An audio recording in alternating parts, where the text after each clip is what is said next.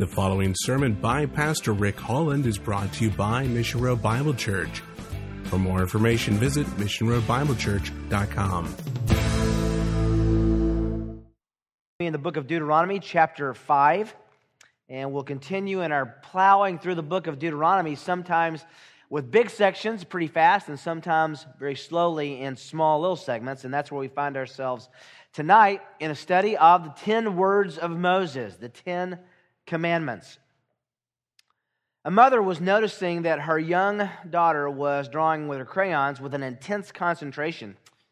And she came and said, "Honey, what are you drawing?" "I'm drawing God," she said. "But dear," said the mother, "nobody knows what God looks like." And the daughter immediately answered, "They will when I'm done." What is God like? What does God look like? What is His image? How can we identify in a mental concentration on an image the person of God? It might surprise you to learn that God is not really like anyone. He's not really like anything or anybody, but when Ezekiel and Isaiah both saw heaven open up, they found themselves looking at something they had no language to describe. They used similes and metaphors. He's like this, like unto that. All they could say was he's something like a reference point they had in this universe. Describing a glimpse of God is a very different thing than letting our imaginations try to invent and create an image of God that's based on anything except just your mind. Think about this. What does God look like in the movies? How has Hollywood portrayed God? Think of how Jesus is portrayed. I have a thing about Jesus in movies. I think most of the time they portray him as some, non-Jewish looking blue-haired wimp, blue-eyed. That would even be worse if he was blue-haired. Like I said, I'm a little upset about the way he's portrayed. He was Jewish. He was a mason, a carpenter. He was a man's man.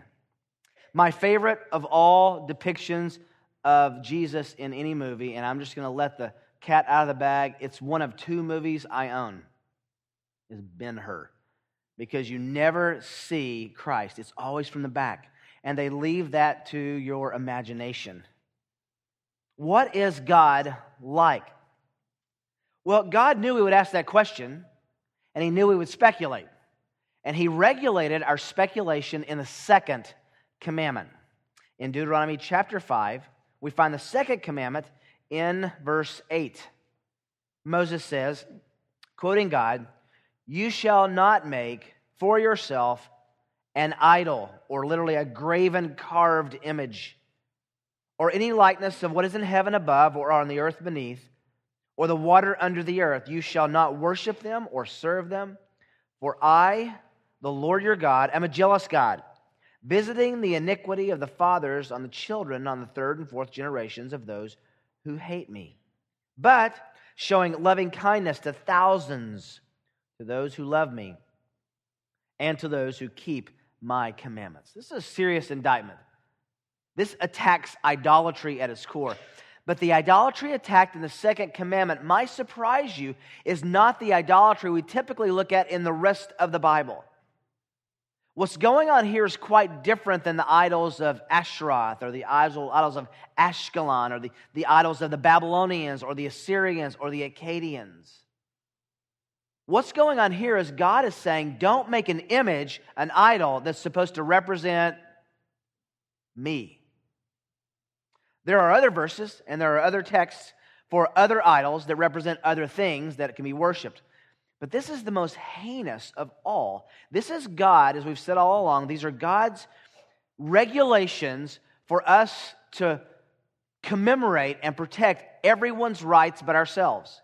Every one of the 10 commandments is either created, it's commanded for us to protect God's rights or to protect others' rights. Here, God informs us how to protect His power and His prerogative to define his own image.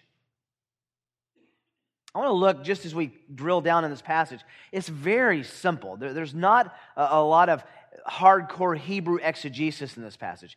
Very straightforward stuff. 3 serious mandates that embody the second commandment. If you want a little outline to follow along, 3 serious mandates that embody the second commandment. I think there are some implied and some supplied imperatives, things that we're told to do and not do in this commandment. The first is very simply in verse 8. Never attempt to enhance God's personal image. Never attempt to enhance God's personal image. He said, you shall not make for yourself an idol, or any likeness of what is in heaven above, or on the earth beneath, or in the water under the earth. This commandment attacks the horrific sin of trying to enhance God's attractiveness by representing Him in the form of a created thing. Think about that. Trying to enhance God's attractiveness, what would be beautiful about Him, by something that we make. In fact, these words guard against adapting the worship of the great and transcendent God of Israel to the base imagery of the ancient Near Eastern religions that were found in graven images, in carved little statues. It also guards against the notion that God's greatness can be captured in a created thing, infinite power in a itty-bitty living space. That's what the second commandment is forbidding. Now, the second commandment is logically built on the first commandment. The first commandment forbids the existence of other gods. The second commandment forbids the making of other gods. The first commandment says there are no other gods, so forget trying to worship them. The second commandment says don't make a god, even if you're trying to represent me. Just for an interesting example, I want you to turn back to Exodus chapter 32. Familiar territory for those of you who know the book of Exodus in general, and or specifically, and the flow of the children of Israel leaving Egypt generally. In chapter 32, that's the great sin of the molten calf. One of the things that is easy to miss is what was going on in the molten calf. Look carefully at what Israel was trying to enhance and create by this. Now, when the people saw that Moses delayed to come down from the mountain, he'd gone up at least twice for 40 days, 40 nights. He'd gone up, he's somewhere in his 4th week. They had gotten frustrated with that, so they decided to go on their own. He delayed to come down on the mountain. The people assembled around Aaron and said to him, come and, isn't this hard to even say? Come and make us a god. I mean, we can just stop right there. Make us a god who will go before us. As for this Moses, the man who brought us up from the land of Egypt, we don't know what's become of him. Aaron said to them, tell you what, take off the gold rings which are in the ears of your wives. That's not good marriage counseling. Of your sons, that's not good parenting. Your daughters, even less so, and bring them to me. The people tore off. The Hebrew says they literally ripped them out. That's how anxious they were to create this God. They tore off the gold rings which were in the ears and brought them to Aaron. And he took them from their hand and fashioned it with a graving tool and made it into a molten calf. And they said, listen to this. This is your God, O Israel. Is this a new God? Next phrase. Who brought you up from the land of Egypt. See what they're saying? A direct violation of the second commandment. They're saying, yeah, the God who brought us up, the God that we know, the real God, we're now going to contain him in a cow. It's always good to have little idols that you can control. You can shine them. You can leave them out in the rain. You can put them in the backyard. You can put them inside, out of sight. When you have an idol or an image, you're in control. God's saying, I can't be controlled. I can't be manipulated. You can't use machinations and shamanistic magic to pull me into your little superstitious world. I am who I am. I am God, and I cannot be contained. The basis of this commandment, turn back to Deuteronomy chapter 4, backing up a chapter, is found in verse 15. So watch yourselves carefully, since you did not see any form. Wow, you can underline that and put an attachment to that over in Deuteronomy chapter 5. since you did not see any form on the day the Lord spoke to you at Horeb from the midst of the fire. That's so important. God didn't come and say, this is what I look like, lest you act corruptly, and make a graven image for yourselves in the form of any figure, in the likeness of male or female, the likeness of any animal that's on the earth, the likeness of any winged bird that flies in the sky, the likeness of anything that creeps on the ground, the likeness of any fish that's in the water below or the earth. Beware lest you lift up your eyes to heaven and see the sun and the moon and the stars and the host, and be drawn away and worship them and serve them, those which the Lord your God has allotted to all the peoples under the whole heaven. What's he saying there? I didn't give you an image to see. Inherent in the second commandment is what we've said over and over the last couple of years, and that is that God is fundamentally a verbal God. He left us a book. He didn't leave us a video. He left us His Word. He didn't leave us an image. Moses says, remember, you didn't see a form, so don't create one that pulls God into it. Thomas Watson writes, God is not to be adored in the heart, nor God is to be adored in the heart, rather, not painted to the eye. The Hebrews translated, I love this. We translate these all, you shall not. It's really better translated, you better never. You better not ever do this. The word idol is peshel. It's describing anything that's carved, hewn, worked with hands and masonry for wood or stone. Later in Israel's history, the metal images were to be condemned as well. That's Judges 17 and Isaiah 40. Metal, wood, stone. Don't carve anything and say this is the true and living God, or this is any God. By the way, these idols in the ancient Near East existed in a variety of shapes and sizes. They typically represented things in the heavens above. That's what it says here in the text. Birds. On the earth beneath, land creatures. In the waters below, that's fish and other marine animals. And this three-tiered understanding of the world was a very common notion in the ancient Near East. He's saying, don't be like the pagans who worship the creation and not the Creator.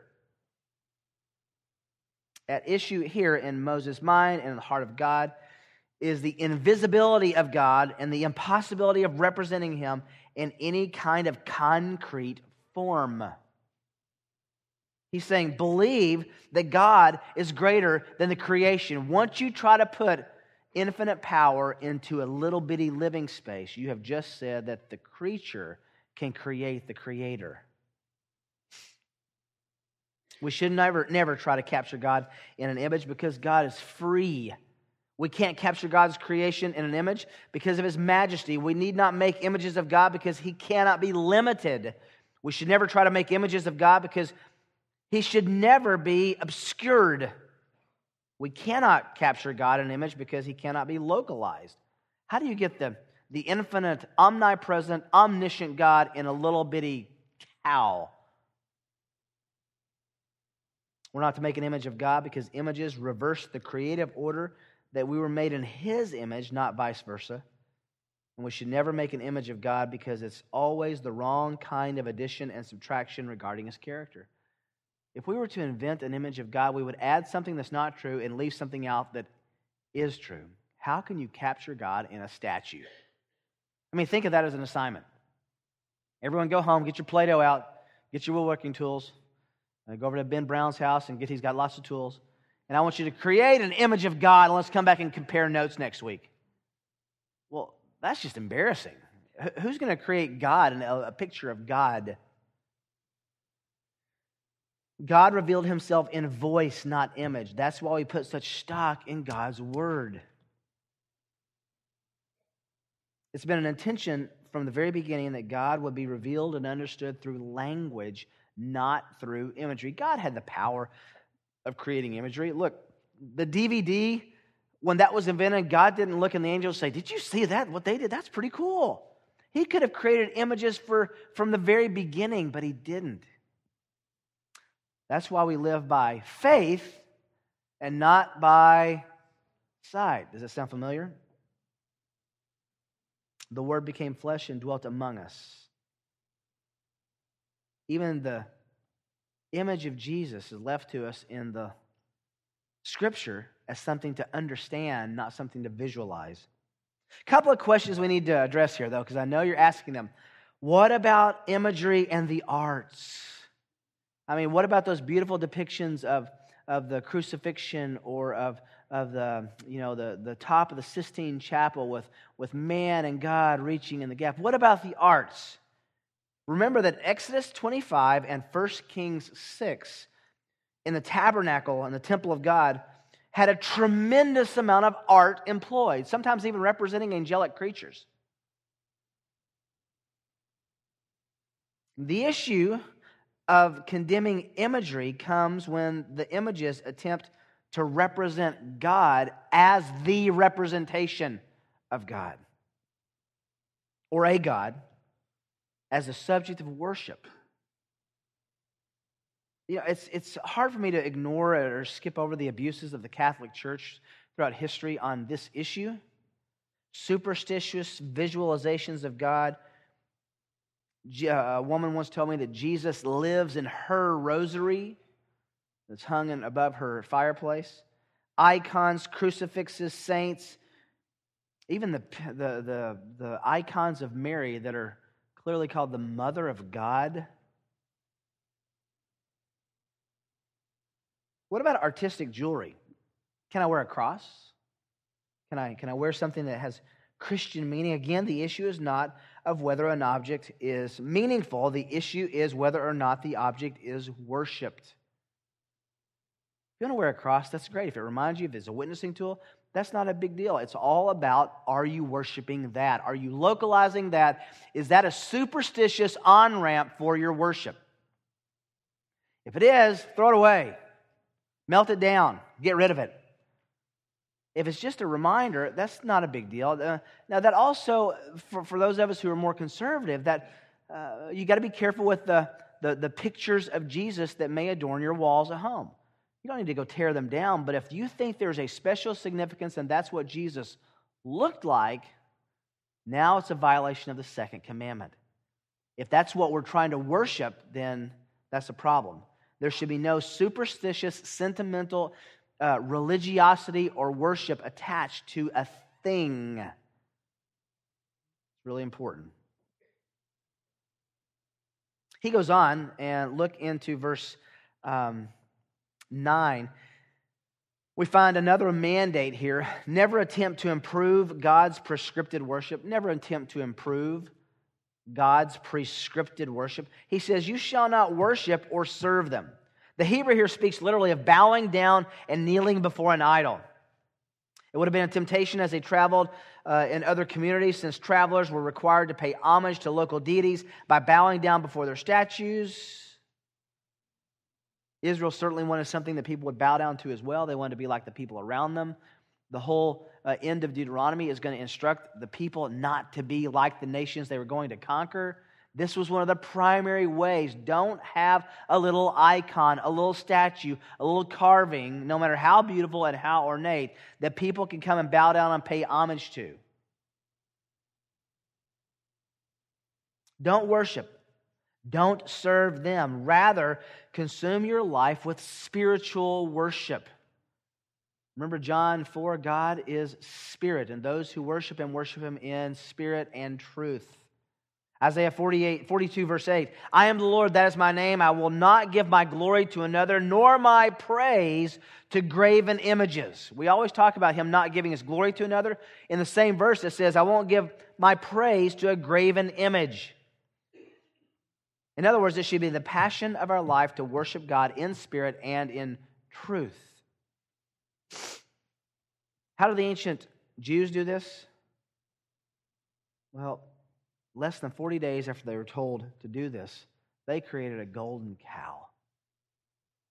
How close are we to creating images, superstitious attachments to things that really substitute for our worship of the true and living God? This third mandate that's in this text has caused some people a great degree of consternation. And I hope we can clear up what this means for now and forever. The mandate, I think, that flows out of this is never attempt to ignore God's passionate jealousy. Never attempt to ignore God's passionate jealousy. We come up into the middle of verse 9, and we find God saying, "For I, the Lord your God, Yahweh your God, the one who revealed himself, am a jealous God." Good enough. God is jealous. He's the only person who can be jealous, because jealousy is the attempt to possess someone or something else that's not yours. Everything is God's, and he has a right to be jealous over everything. It's his. He can be jealous without sinning. And then there's this little phrase, visiting the iniquity of the fathers on the children. That seems fair, doesn't it? On the third and fourth generation. That seems less fair, of those who hate me. What in the world does that mean? Third and fourth generation. What is that? In order to understand what this means, and in order to understand what it doesn't mean, you have to go back and look at the lodging practices, the living, dwelling practices of those who were in ancient Israel. Typically, what you do is, the land was pretty sparse. Is that when your son had a dowry, had an engagement, they would get married, and then they would come and just build a room onto your house. And a room onto your house, and room on top of your house. It was typically attached. It was not unusual to have 3 and 4, and sometimes, if the great-grandfather lived long enough, 4 and 5 generations living almost under one roof. What this is talking about here is that if the patriarch sins, it has serious consequences for his entire household. It doesn't mean they're cursed with that. I had a gentleman tell me one time that he knew that he was going to be an adulterer. I said, "What?" He wasn't even married. And he says, I know I'm going to be an adulterer. I said, "How can you say that?" He said, "Because my father and my grandfather were both adulterers, and I know God is going to visit that iniquity on me."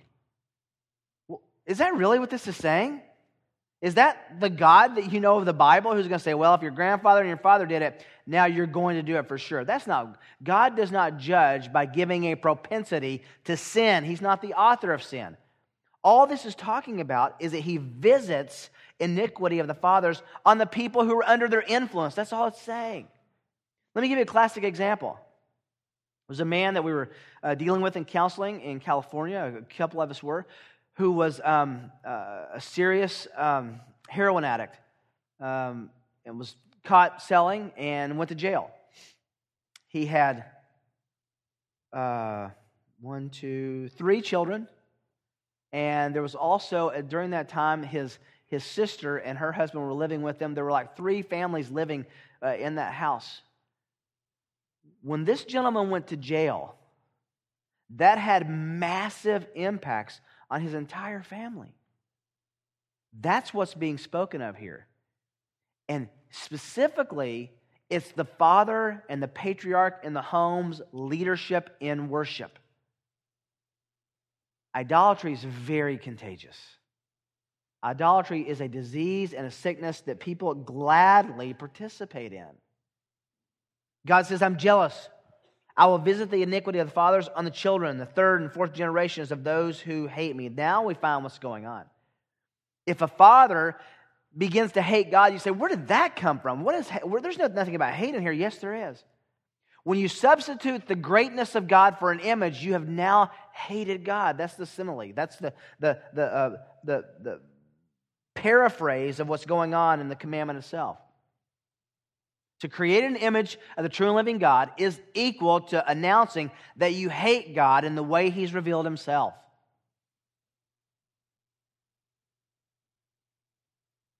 The idea of hating God means that His gracious covenant is rejected.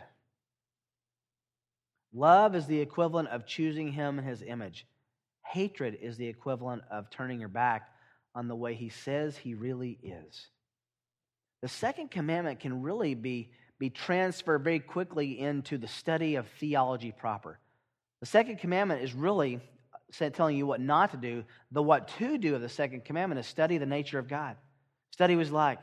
Get to know His person. Understand His attributes, His characters, His infinite expressions of who He is, and adore Him in that wonder, and understand that you are always going to come up against a wall where you say, I don't get it. We've talked about this before, and I was thinking about it this week. God's eternity. I'm okay thinking about God being eternal from now on. For some reason, that's okay that it never stops. I like that. But that's the problem for me. That He's always been. Forever. And forever before that. With never a beginning. You want to have a theological meltdown, you just meditate on that for a while, right? How are you going to put that in a cow? How are you going to put that in a little image? How are you going to put that in a little crucifix and said, this is my God who is from eternity and to eternity. Do you like the way He looks? That's not what we do with that.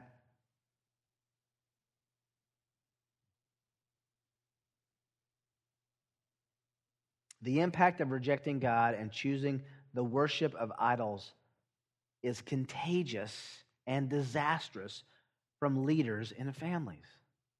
Fathers, let me just tell you, your God will be your family's God. Your view of the gospel will be your family's view of the gospel. Your value of church, and I'm glad you're all here tonight, by the way, your valuing of church will be your family's valuing of church. What's precious to you will be precious to them. What's ignored by you will be ignored by them. What is of intrinsic worth in your family is contagious.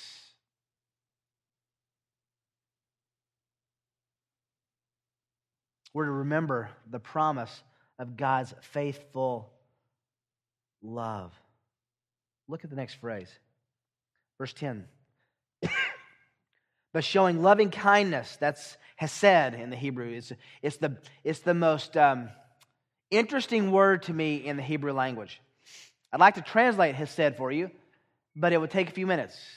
When I looked up in my Halat, the Hebrew and Aramaic dictionary and lexicon, it's 3 pages of definition. Loving kindness is not even a word. It's just the stuffing of several words together. It's a good attempt. Loving kindness, the disposition of grace and mercy and kindness and love and unmerited favor and putting it all to God's disposition to love instead of hate when there's reason to hate, but He loves. That's what loving kindness means. He shows loving kindness to thousands. Now look at this. To those who, here's the qualification, love me and keep my commandments. There is the lordship of God, the lordship of Jesus Christ, who is this God incarnate, right there in Deuteronomy chapter 5. Love me and keep my commandments. That's exactly what Jesus says cyclically over and over and over in John 13, 14, 15, and 16. We studied that last year, right? Love me, keep my commandments. Love me, keep my commandments. Then He says this, if you love me, you'll keep my commandments. And the only reason you keep my commandments is if you love me. Deuteronomy, by the way, is the first place in the Bible that we're told to love God. We'll see that in chapter 6. We'll love the Lord our God with all our heart, soul, mind, and strength. What does it mean to love God? It's a decent question. I mean, it's a simple question, but let's say that your junior high son or daughter comes to you and said, how can I love God? Now, that's more complicated than it might seem in the context of this passage, right? Can you see God, taste God, smell God, touch God? Do the senses work with God? No. Then how do you love one you've never seen? How would you answer the question? How can you love God? Can I give you a little bit of a silly illustration? Several years ago, I had saved up for many years a lot of frequent flyer miles. The Lord put a vacation together for us that was amazing. We had frequent flyer miles. We had a place to stay that was graciously given to us with a timeshare that a guy wasn't going to use in Orlando to go to Disney World. So we went. My sons had never been. They only knew bits and pieces about it. but they loved the thought of that experience. They loved it because they studied it, they looked at it, they got online, they watched videos about rides. It was on the YouTube about this, and we didn't do It's a Small World, by the way. That's forbidden in the Holland family. Once you do that ride, that song is stuck in your head for 10,000 years. But their attraction to it made them interested in it, and they loved this place we were going to go without ever having experienced it. It's the same in a very small parallel way with God. You only love God when you observe that which is lovable about God. We use the term adorable for babies, and we should. They're adorable. But if you look at the etymology of that word, what it really means is something worthy of adoration. We should adore God. Why? Because we see so much of His wonder, His splendor, His beauty, His kindness. Look right here. His compassion, His loving kindness. And it makes us love Him. A person who doesn't love God doesn't read his Bible. But a Christian who reads his Bible will love God. It's a real simple equation. Do you love God? We use love for so many things. It's really amazing. I mean, I love Krispy Kreme donuts. I love Einstein's iced tea. I love Ginger's brownies. I love so many different things. Those were all food, weren't they? I love to hike. I love to hunt. I love to fish. And in the middle of that, you're going to say, and I love God? Is that the right word? Well, this idea of love is to dispose yourself and predispose yourself to the overwhelming realities of God such that you walk away and say, wow, that is someone I'm deeply attracted to. Ever notice that we talk about the things we, what? Love. You want to increase your witness? Look for the character of God. Understand Him more intimately. Love Him more fervently, and you'll talk about Him. That's 1 Peter 2:9. We proclaim the excellencies of Him who called us. We just talk about what's great about God. Terms love and hate are closely associated in the presence and absence of obedience here, aren't they? Love and hate. The term commandment, by the way, miswat, is a generic word that encompasses more than the Ten Commandments. It refers to the covenantal requirements for Israel as a whole. Where does this land for you and me? The answer is in the great sin of exchanging. We've been looking at this in Romans chapter 1. You exchange the truth of God for a lie. And what does he say that lie is? It's creating images of things to worship, thinking that's God, thinking that's the Creator. You're going to create something that created you. That's genius, isn't it? There's a lot of theology that flows out of the second commandment. So much. God is transcendent. He's not material. God is invisible. He knew that the elimination of any visual substitutes for Himself would mean that we would always be cast back on our knowledge of Him, gained from experiencing Him in His Word, not conjuring things up in our imaginations. God is gracious. It says He demonstrates loving kindness to thousands. He reveals Himself. God is the only legitimate object of worship. He's a judge and a rewarder. He's jealous for our devotion. But that's all really just an introduction. The second commandment is an introduction to one verse that we have to look at. Turn over to Colossians chapter 1. And this takes us so perfectly into a time around the Lord's table.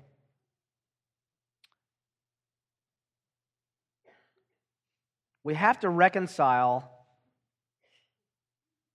what we've just read, what God has just commanded us, with this. Colossians chapter 1, verse 13. For He rescued us from the domain of darkness, God did, and transferred us to the kingdom of His beloved Son, that's Jesus. in whom we have redemption, the forgiveness of sins. He, that's Jesus, is the image of the invisible God. Put the brakes on. Pull the car over. What? Don't make an image of God. Jesus is the image of God. Here's the deal. We didn't make Jesus the image of God. God, the Father, made Jesus His image. He's not an idol. He's the firstborn of all creation. By Him all things were created, both in the heavens and on earth, visible and invisible, whether thrones or dominions or rulers or authorities. All things have been created through Him and for Him. Did you know that Jesus is and was the creator of the universe? The second person of the Trinity was there at the creation. That's another way of saying the God of the Old Testament is Jesus, He didn't just send Jesus.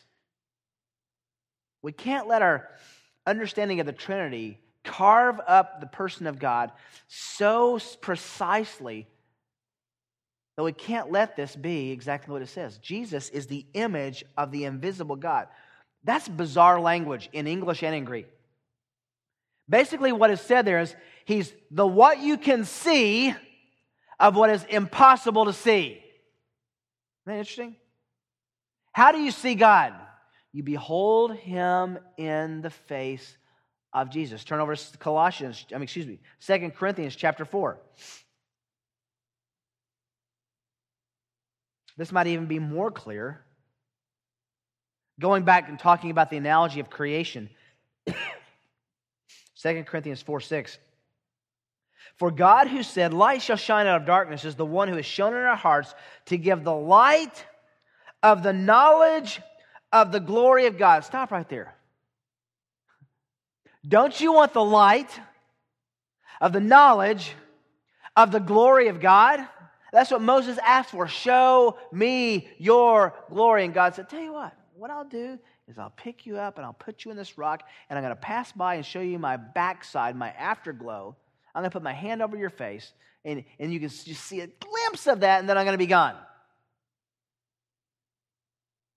Moses said, I want to see the light of the knowledge, the insights of your glory. Where do we find that? Look at the last phrase. In the face of Jesus. In the face of Christ. So what's the pursuit? What's the takeaway from the second commandment?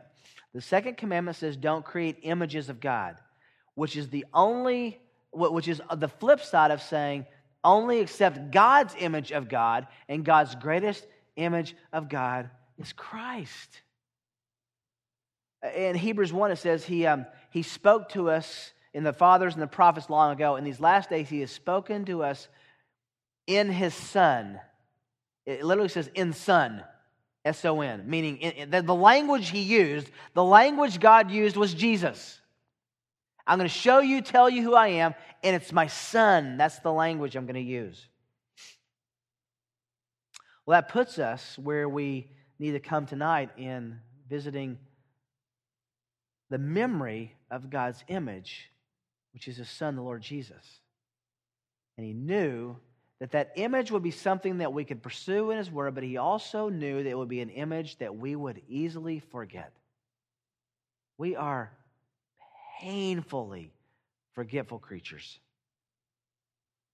And what this table is designed to do is to shake us up, to remind us, and to remind us of who He is and what He's done, and to remind us that He has nailed our sins to the cross. We bear them no more. Praise the Lord, oh my soul, right?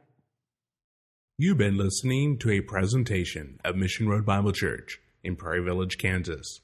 For more information, visit missionroadbiblechurch.com.